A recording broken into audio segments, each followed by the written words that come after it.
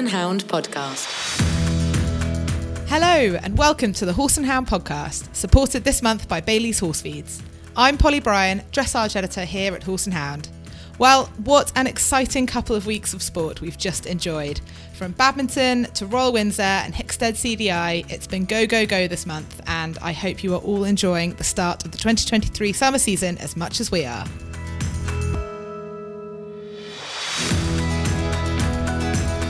In our interview this week, our showing editor Alex Robinson catches up with showing legend Jayne Ross about her secrets to success. But I never plan. I just kind of fly by the seat of my pants and hope that the horses fly with me. We'll then hear from Emma Short, senior nutritionist at Bailey's Horse Feeds, talking all things feeding. The first thing that I think is a good starting point is to look at what your existing feed is providing you, and potentially looking at things like the digestible energy value of a product is a good idea. It's telling us how much energy or how many calories that product is supplying. More from Emma later on. For now, zip up your boots and let's get cracking.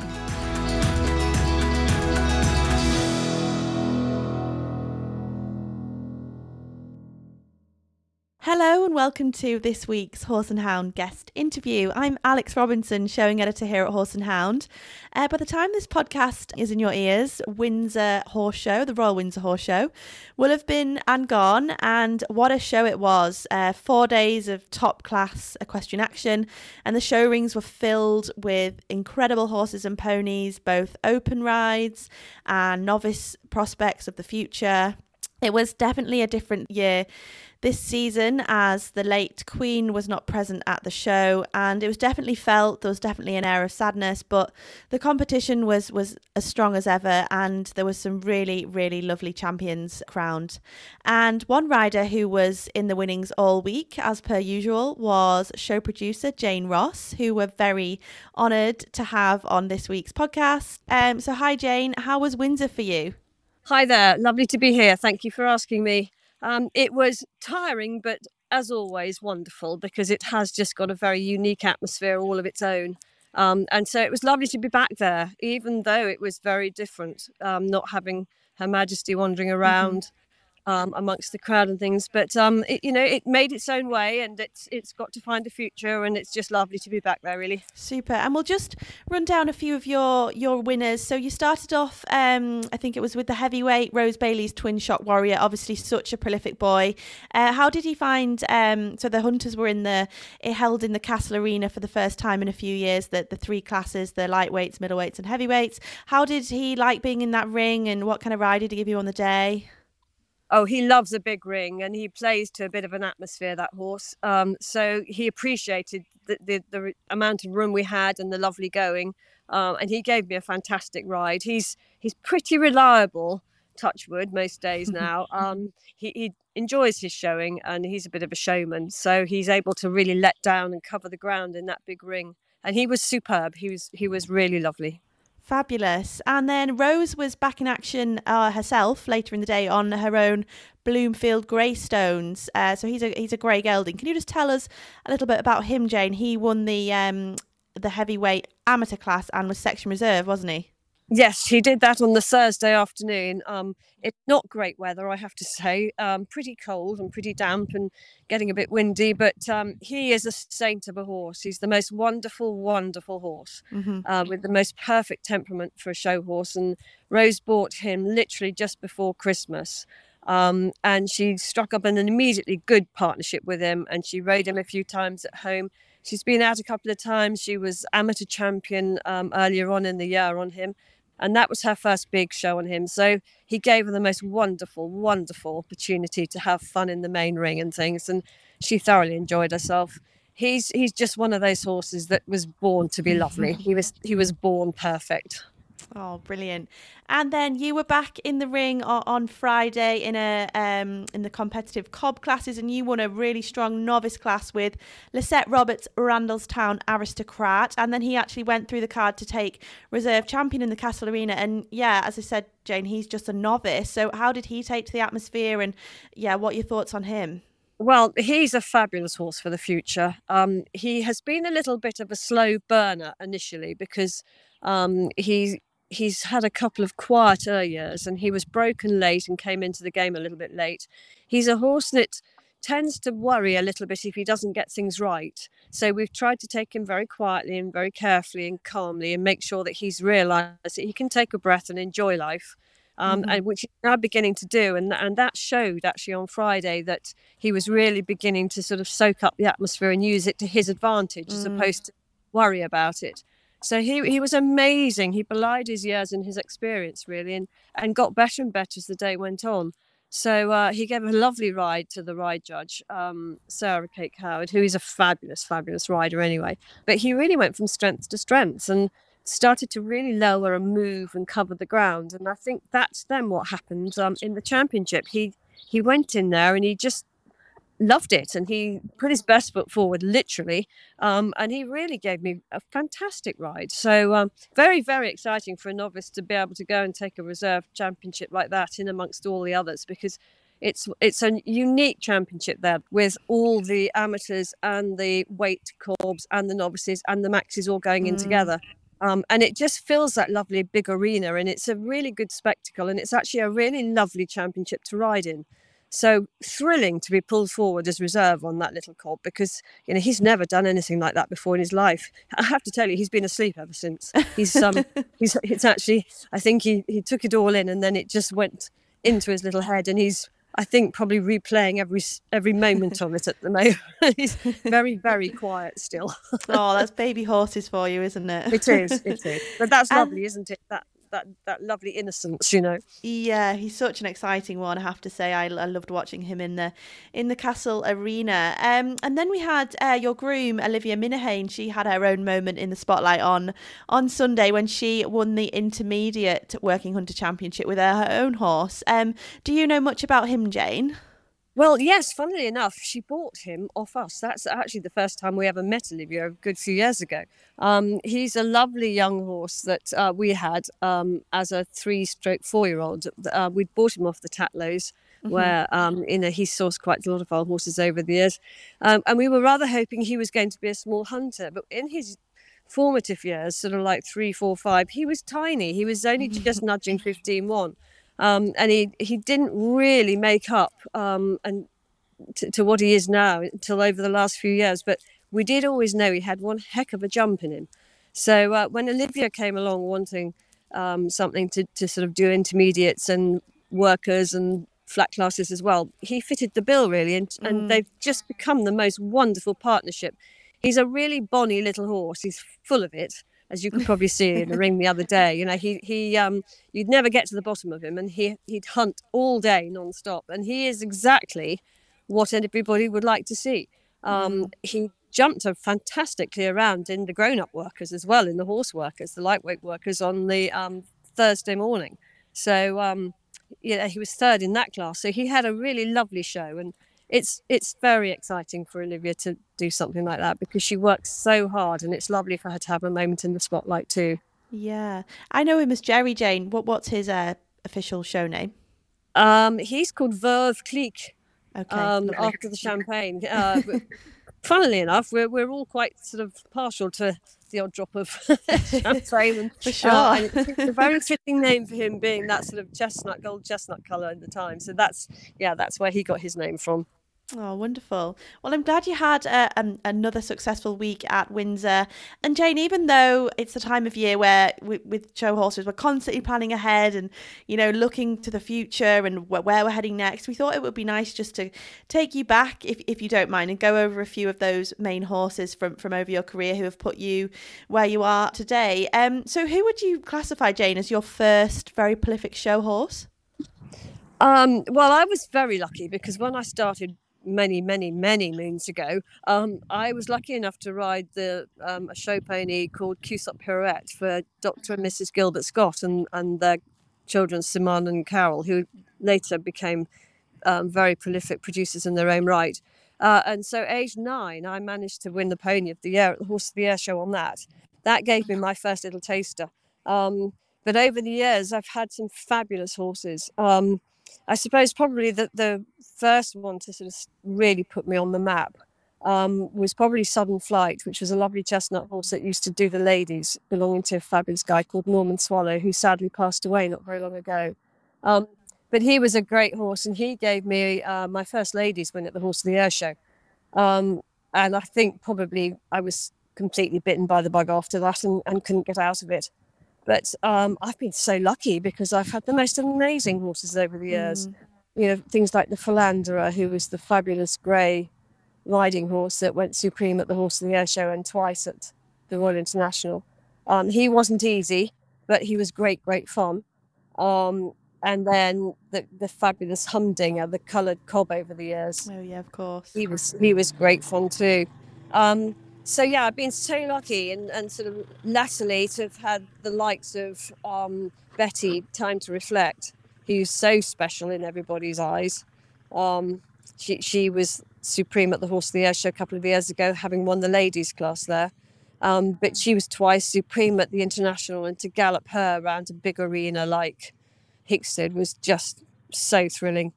And then Twin Shot Warrior has been fabulous for me and gave me my 7th championship at the Horse of the Year show, supreme wise. So, they're all so unique and so terribly special in their own way, and each has their own story and their own reason to be cherished, really, in the memories. Mm-hmm.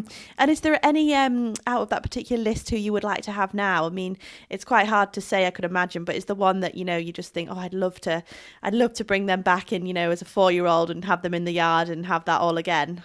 Oh yes, we all want Betty back. We would all love another Time to Reflect. I mean, who wouldn't?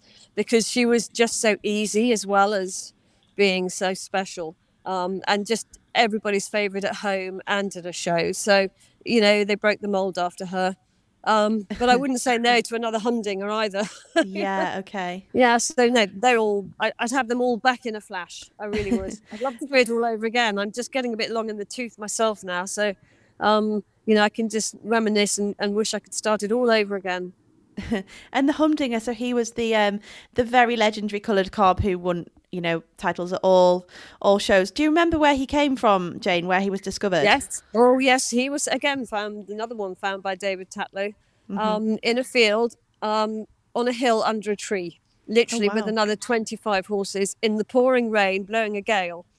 And David rang me. I was at a show or at some sort of exhibition or something, and he rang me and he said, "This has got to be quick because I'm in the middle of nowhere in Ireland, but I've seen a coloured cob." And he said, "I don't know what it is. I don't know how high it is, how tall it is, what age it is or anything." He said, "But I've seen it trot and stop, and I'm looking at it now, and it's a real Humdinger of a horse."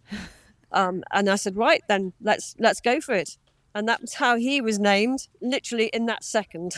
So he came from somewhere in the middle of nowhere in Ireland, in a bog. Wow. And just over the years, again, Jayne, did you have a horse who was perhaps, challenged you in more ways than one? One that particularly stands out as being the most difficult, that, I guess equally rewarding? Yeah, so the Philander would have been pushing most people's buttons for many years. He was not straightforward. He wouldn't go into a stable if you changed the colour of his water bucket or something like that, because he was so spooky and so nervous of things. But he was another one that used to get to the Horse of the Year show and just somehow want to be near you. He wasn't interested in you most of the other time, but he'd get to the Horse of the Year show and he'd suddenly become like mummy's best friend. And he'd give you his all, always. Which he didn't always do at the other shows. But he was, yes, the first year we took him, it took me probably 15 minutes to get him around the outside of the ring. And we were lucky enough, at the Horse of the Year show, you are able to do some work in the indoor arena very early in the morning before it all gets going. And thank goodness, because I don't think I'd got him in the ring that first year otherwise. And it could have been a very different story for the rest of his career, but there we go. There we go. And these Supremes at Horse of the Year show, the Royal International, Jayne, they're the ones that everyone wants to win and that every, professional amateurs are like, big aim. How do you go into these Supremes and what are your tactics? You've won so many of them over your career. Yeah, well, how do you go about winning such a championship? Is there any tactics you could reveal? Well, I must have had a lot of luck over the years, I think, but I never really plan anything, because you never know with a horse when it walks into any ring, no matter how many times it's been in there or what the atmosphere is like. You don't know until you get in there how they're going to feel, what you feel you can ask them to do, how much pressure you can put on them. So I tend to go in, you have to go in and stand and each give an individual show in both of these championships. And they're two very different places. One in the enclosed space in Birmingham is a bit like asking a horse to go and do a performance of some sort in the middle of Harrods. So, you have to be very careful where you go, what you're heading towards. And if you've got something that maybe doesn't like the idea of going past a lot of people chattering and laughing, you maybe move away from there and start your show somewhere else. And the same at the International, when you get into that big outdoor arena, you have to play to your horse's best qualities, really, and hope that you can just hit the right spot at the right moment and just be aware of your surroundings. But I never plan. I just kind of fly by the seat of my pants and hope that the horses fly with me. Well, it seems to be a very winning solution. And Jayne, we're going to jump to the future now. Obviously got a beautiful string of horses for the season. Is there any particular rides you're particularly excited about this year you could just mention? Obviously, we've talked about the lovely Cobb Randallstown Aristocrat. Any others you are excited to show this term? We've just got some lovely young horses in the yard. We had one or two that couldn't go to Windsor for various reasons, because of connections to owners and things like that. So we've got the lovely young horse King of Clubs, who was the large riding horse that was second at the Horse of the Year show and reserve champion last year in his first season. He won the novices last year at Windsor, but sadly couldn't contest this year because his owner has an association with some of the people that run the show. So he was on the sidelines for it this year. But he's a very special horse, and he's been out twice and been champion twice. So looking forward to running him again quite shortly. We've just got such lovely young horses. I've got a lovely riding horse that my daughter and I own together called Party Planner. He's very special. He has got a slightly quirky temperament, so you have to sort of suggest rather than demand with him. So he's going to take time, but he's very special. And just a group of really lovely young horses coming on. My Cobbs I love. And the little heavyweight cob that was second the other day in his first open season, Indigo Marvel, he's also very special. And so I'm just so lucky to have a yard full of horses that I think I wouldn't want to swap for anything. Oh. Well, fabulous. Thank you so much, Jayne. And we can't wait to hear about those results later in the year. And thank you so much for taking some time out of your busy schedule to join us today. Thank you so much. Thank you very much. Best of luck, everybody.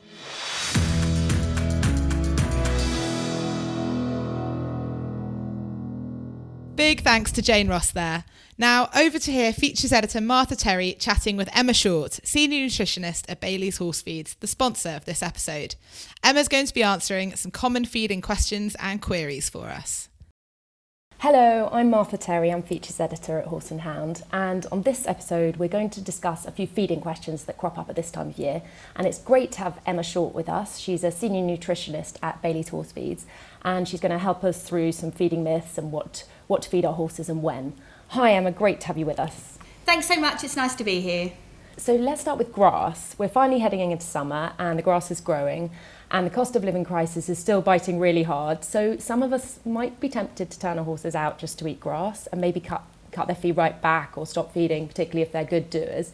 What's your take on that? Yeah, so our extensive forage and pasture analysis show that this isn't the case. So we look at a lot of hay, haylage and grasses for our customers, and therefore we have a lot of information available to us, which tells us things like the mineral content, for example, protein levels, energy, etc. And we see sort of key deficiencies in minerals such as copper and zinc. So if you, for example, were to look at, say, our average sort of 500 kilo horse, even at rest or just in light levels of work, grass pasture on average only provides 61% of a horse's minimum daily copper requirements and 67% of minimum daily zinc requirements. So you can imagine, obviously, for those horses in harder work intensities, breeding stock, or the young sort of growing animal, that these deficiencies are elevated even more. And actually we also see that things like calcium and phosphorus as well as protein is too low, particularly in breeding stock and the growing young horse. So what you'll find typically at this time of year, which is why many people do stop feeding, is that your grass is likely to partially, if not maybe fully, satisfy or even exceed energy or calorie requirements for those particularly in light levels of work or at rest. So we obviously automatically think, okay, we need to feed less. They're getting too heavy. But we also see sort of protein levels also at this time of year being sort of at the peak or the highest that we see. But the issue that we have is that this quickly sort of drops. So actually, when you're looking at protein levels in particular, they will drop quite quickly to sort of almost the lowest down into July, and then they'll have another little flurry again sort of coming into autumn. So it's not a consistent source of nutrients. It's very variable and it sort of moves around. So basically they're not getting what they need from grass. They're getting the calories but not much else.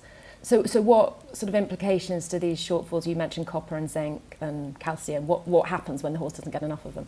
Yeah, so when you're looking at things like copper and zinc, they're involved in several essential roles, so including growth and connective tissue health if you're looking at the young horse. They're also important with things like enzyme function, iron metabolism, and as well as sort of supporting the nervous system. Things like your calcium and phosphorus, which are maybe minerals that we're more maybe aware of. They're major minerals in bone, and in addition, your calcium is required for muscle contraction. Phosphorus is essential for energy production. So you can see that when there's a shortfall of any of these minerals, that can have quite sort of an impact on our horses. Things like protein as well. So if protein it's fluctuating, and insufficient proteins can sort of manifest itself as sort of poor hoof growth, for example. You may have sort of poor coats or skin conditions. You may find that your horses are losing muscle and top line, and they may also have sort of reduced levels of stamina as well. That's really interesting, because I think quite a lot of people worry about the amount of protein they're feeding, that it might make horses fizzy. Is that not a concern? No, not really. So that is certainly, protein unfortunately has been given sort of a bad time of it, I think, over the years. Protein is essentially a building block, if you like. So it's really essential for, as we've already just said, sort of muscle development, repair, rebuild, hoof, coat, skin condition and growth and health. It's involved in lots of different things, so the production of hormones, enzymes, antibiotics, so it's a really vital nutrient. But absolutely, yeah, your protein has been associated with increased sort of energy levels. And I think what sometimes has happened is, if you consider, say, the grass at this time of year, for example, yes, your protein levels are elevated because the grass is growing, but that also coincides with a higher energy or calorie content as well. So I think potentially what has happened in the past is that we associate higher protein with maybe higher energy levels, purely because they do tend to go hand in hand. Again, if you maybe look at sort of certain concentrated feeds as well, those products that maybe have higher levels of energy because they're designed for horses maybe in harder levels of work, will also have higher levels of protein and maybe also higher levels of cereals such as starch. So you can see that maybe there is an association there, but no, your protein is a very inefficient energy source for the horse. And if there is adequate energy coming from things like your carbohydrates, so whether that's your cereals or your fibres or fats, then actually the horse will not use it. That's really interesting. So it's sort of an associated problem. I believe so, yeah. Yeah. And the shortfalls you've talked about, what should owners be feeding to provide what might be missing? Yeah, absolutely. So at this time of year, when grass is more calorific and your horse is a good doer, so doesn't need any more than the grass is providing, a balancer is ideal as it's low in calories but provides the essential nutrients, so your quality protein, your vitamins and minerals that are lacking. But you could also consider a vitamin and mineral supplement as well. So It does depend on how well the horse is obviously maintaining and holding weight. So if you're finding that you have a horse that's doing very well on forage alone, and is maintaining a good weight, has adequate levels of energy for the work, etc., that you're asking of it, then your balancers, your vitamin and mineral supplements can be an ideal option, because they will help to counteract the shortfalls essentially within the grass. The difference really between the two, so if you're having a look at your balancers and your vitamin and mineral supplements, as I said, your balancers provide you with that quality protein as well as your vitamins and minerals. So what that allows you to do is be more consistent, if you like, as we go through the growing season. So we've already touched on the fact that your protein tends to drop, and it's starting to drop now until we go right down into July. And as I say, we tend to get a little bit more of a flurry moving into autumn, but it will again drop coming into winter. So what the balancers allow you to do is allows your diet to be more consistent. But at this time of year, your vitamin mineral supplement may well be adequate if your horses have got good access to grass and your grass quality is good, the protein levels are high. But what I would say is if you have horses that are maybe in harder levels of work, so anything sort of moderate to harder levels of work, young stock, breeding stock, then you will need potentially more than what your vitamin and mineral supplements are maybe going to supply.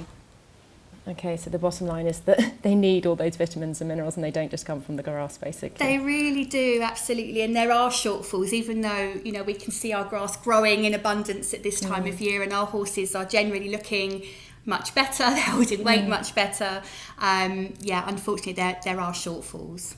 Yeah, and if say you have a horse that does still need additional feed, but perhaps a bit less now because the grass content's much higher, are there implications of cutting back a mix or cube, or can I just go ahead and feed less than what's recommended on the bag? Yeah, absolutely. So when we are formulating a mix, a cube, a blend, and also balancers, they're designed to be fed to a certain body weight. They're also designed to be fed to a horse at different sort of workloads, maybe age or reproductive statuses. So they're targeted to be fed at a certain amount. Also alongside what we class as average quality forage. So what happens if you were to cut back on these products and feed less? What effectively you're doing is you may be feeding less in order to control calorie or energy intake, but what you may find, or what you will find, is that your nutrient levels will also be reduced as well. So what you'll find then is the diet then becomes deficient in what we were saying, particularly things like your vitamins and minerals and potentially your quality protein. So what you may find is that you are feeding a product that may be well suited for your horse, but if you're cutting back, then actually you may find that product's not doing the job. You may find that maybe energy levels start to reduce. You may find that they lose weight, maybe muscle tone, for example, as well. So the easiest option and the best option is you can cut these products back in order to maybe reduce calorie or energy intake if you need to. But what we would recommend is that you top up with a balancer. So you can use reduced amounts of a balancer to push in those vitamins, the minerals, and the quality protein that you've reduced by reducing your cube mix or blend, and that way then you can adjust your calorie intake whilst making sure that the diet is still fully balanced. Brilliant, that's really helpful. And for owners who do feel that they are needing to change their feed, whether it's behaviour or condition or whatever, at this time of year because the seasons are changing, what sort of things should they be looking for? Yeah, I think it sort of opens another question to sort of why they need to change their diet, and then what they need to look for. So are they changing their diet because they need maybe more calories, fewer calories because the grass is so good? Is their workload changing? So are they, moving into the competition season, for example, and therefore their workload's increasing? They may need more energy, maybe more nutrients to support those horses in harder levels of work. Or they may possibly need maybe more calories to support weight, particularly if workload's going up. So the first thing that I think is a good starting point is to look at what your existing feed is providing you, and potentially looking at things like the digestible energy value of a product is a good idea. So what this tells us, it is telling us how much energy or how many calories that product is supplying. So if you're looking to reduce energy or calorie intake, then you may need to look at a product with a lower digestible energy. Equally, if you need more digestible energy, if your workload is going up, then potentially you need a product with a higher digestible energy content. But be aware that you need to look at and consider things like your feeding rates. So you might have a product maybe with which may look like a higher digestible energy content or product, but actually if you're feeding much smaller quantities of that product, then actually the amount of energy or calories that you're getting from that particular product or ingredient is going to be quite low. Protein levels are also a really important thing that we need to focus on, and also the quality of the protein that we're providing our horses. So increased requirements for protein occur during harder work intensities, growth and development in young stock, as well as the broodmare, particularly during lactation in order to support milk production. And actually, this is maybe a little bit more technical, but simply increasing the overall total or crude protein content of the diet is not ideal. So protein essentially is made up of what we call amino acids, some of which are essential, such as lysine, which you may have seen on the backs of your sort of feed bags, and that must be present in order for the horse to make new proteins that the body needs. So if it is present in maybe a smaller quantity than is required, then protein sort of production or synthesis can be affected, and the horse essentially can be what we call protein deficient. So it's really important that the quality of the protein is provided, particularly as our forages tend to have quite poor levels of lysine, for example. And it's also really important sort of going back to looking at things like percentages, so not to get really hung up on percentages. So we can look at things like protein levels, for example, and when you're looking on the back of the sack, we will give you what we call crude protein, so it tells you how much total protein you have within your products. And when you're looking at things like a balancer, for example, you may find that the crude protein level may be quite high at say 25%, but actually you're feeding those products in very small amounts. So a balancer typically is fed at around 100 grams per 100 kilos of body weight, whereas something like a cube, for example, that may only have 10% protein is fed at much higher levels, so say half a kilo per 100 kilos of body weight. So what you're finding actually is, although your protein looks quite high in a balancer, when you're feeding again that 500 kilo horse, actually your balancer is providing say 125 grams of protein, whereas a cube with a lower protein content is actually supplying more at 250 grams. So I think amounts, quantities, don't get too hung up on percentages, and I think digestible energy and quality protein are really key things to consider at this time of year. Brilliant, that's a great way to sum it up. Thank you so much for coming on the show and sharing your knowledge, and there's plenty for us to take on board. Thank you. Thank you. Thank you so much to Emma for all of that amazing insight, and I really hope you've all enjoyed listening to this episode of the Horse and Hound Podcast, sponsored this month by Bailey's Horse Feeds. We'll be back in June with plenty more. In the meantime, please do rate, review and share the podcast in your podcast app to help us grow our Horse and Hound podcast family. We'll be back soon.